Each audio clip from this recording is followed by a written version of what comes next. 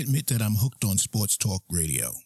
In addition to getting game results, I listen for the commentary and analysis, even if sometimes I disagree with the host and or the guest. It makes having to root for the Panthers and Hornets easier to handle. I'm Ken Boone, and this is my podcast, Much More to Say.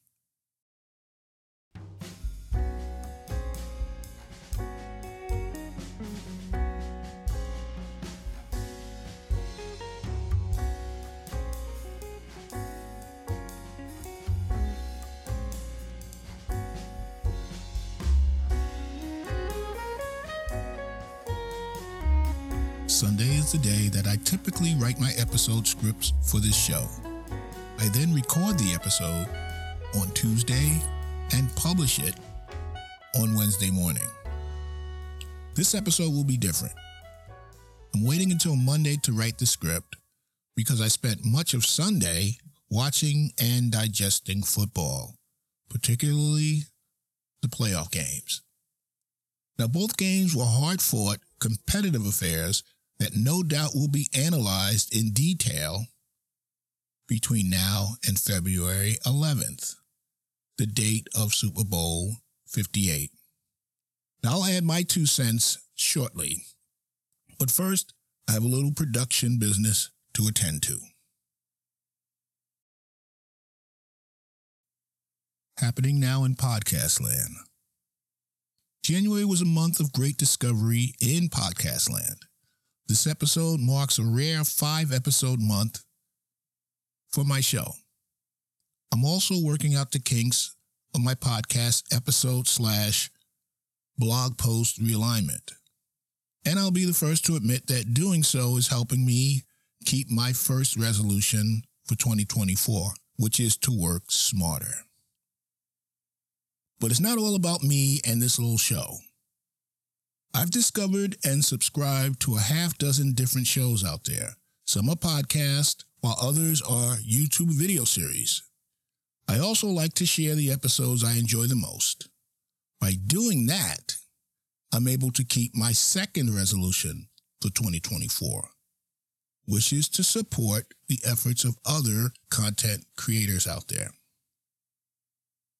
On a disappointing note, I've run out of repurposed episodes from my network. So, unless there is some divine intervention, the shows hosted by Celia and Angel will drift off into the land of inactive podcast. But that's okay, because when one door closes, another one opens. All right, let's see what's happening around the block and around the world. What can I say? Wars are still raging and seem to be spreading. Half of the government is trying to handle the business of the people, while the other half is being marched off a cliff by someone who is still losing big in the court of law. Events are moving so quickly that I barely have time to read the headlines, much less gain an understanding of what is or isn't important. I try not to be seduced by all the random clickbait that populates my MSN homepage, but it's hard to resist. Fortunately, there's a digestible source of news that shows up on my daily news feed, and that's my Microsoft Bing Daily News Update. The layout is clever. On the homepage, you're provided with all the headlines. You simply pick the story you want to explore and dive in and have a good read. Now turning to the sports pages. 2 days ago was Championship Sunday with a trip to Super Bowl 58 going to the winners.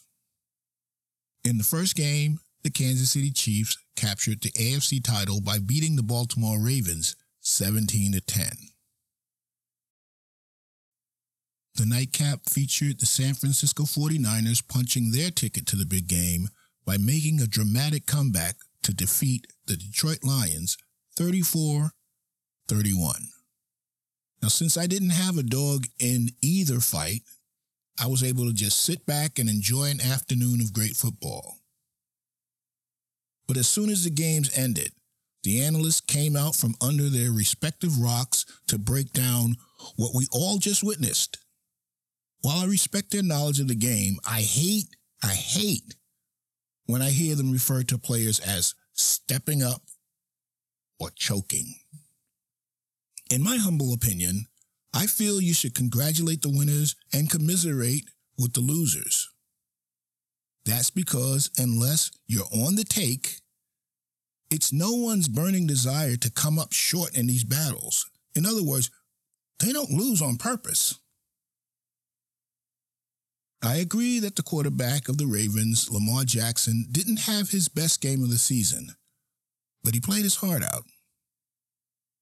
Now, it's hard to throw an accurate pass 40 yards downfield when being pursued by 300-pound linemen on your tail.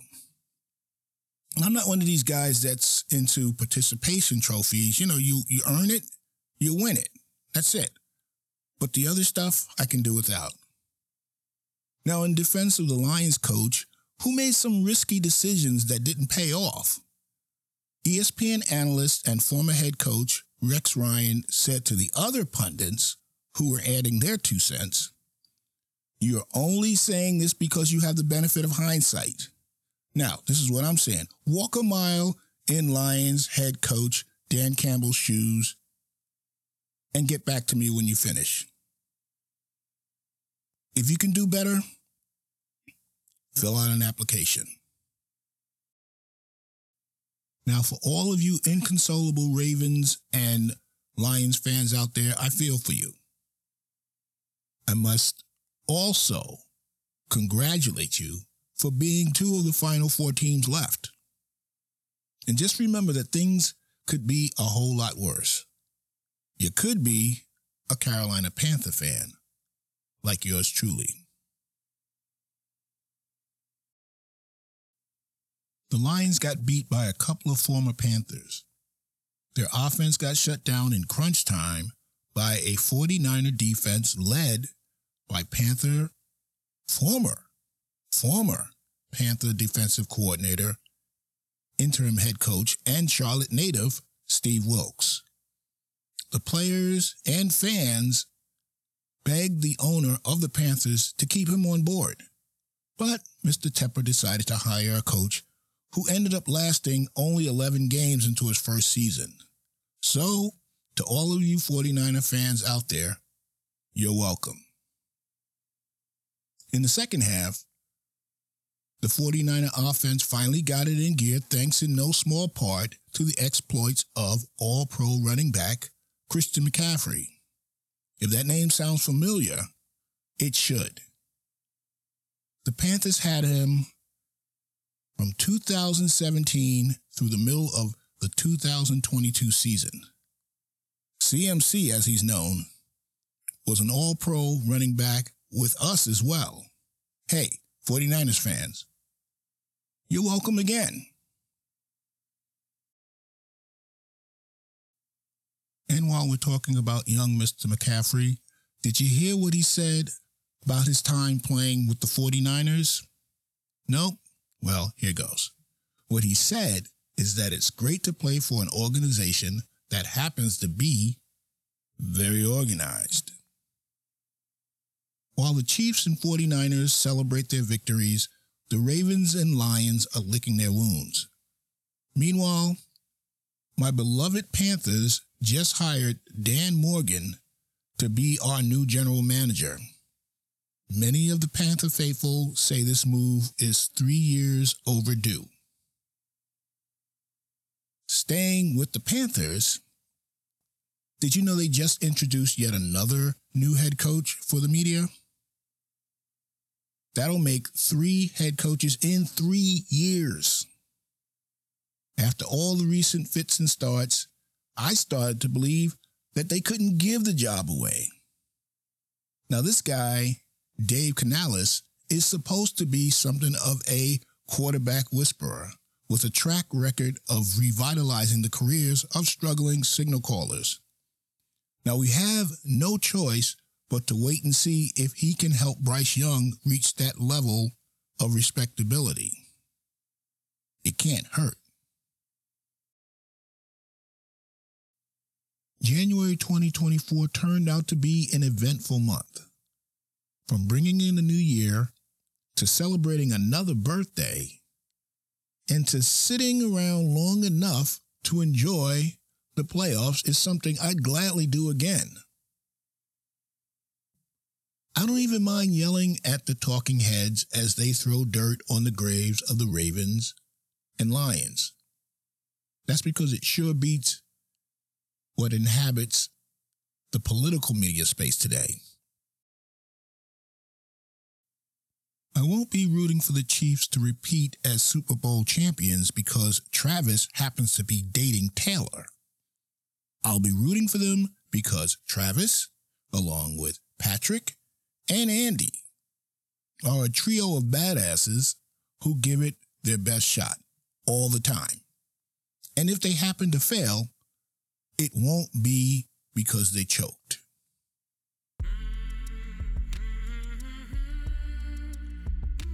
Today's quote is from American drama and literary critic Richard Gilman. Being a sports fan is a complex matter, in part irrational but not unworthy, a relief from the seriousness of the real world with its unending pressures and often grave obligations. Until next time, this is Ken Boone. Thanks for listening.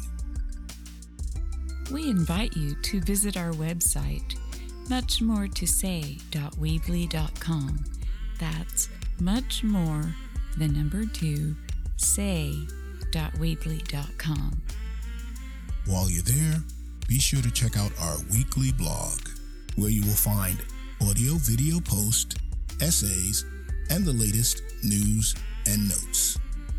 You can also follow us on Facebook, Instagram, and Twitter. Episodes are available on Apple Podcast, Spotify, and Google Podcast. So like, comment, share, and join the conversation. This has been a production of the Descant MMG Podcast Network.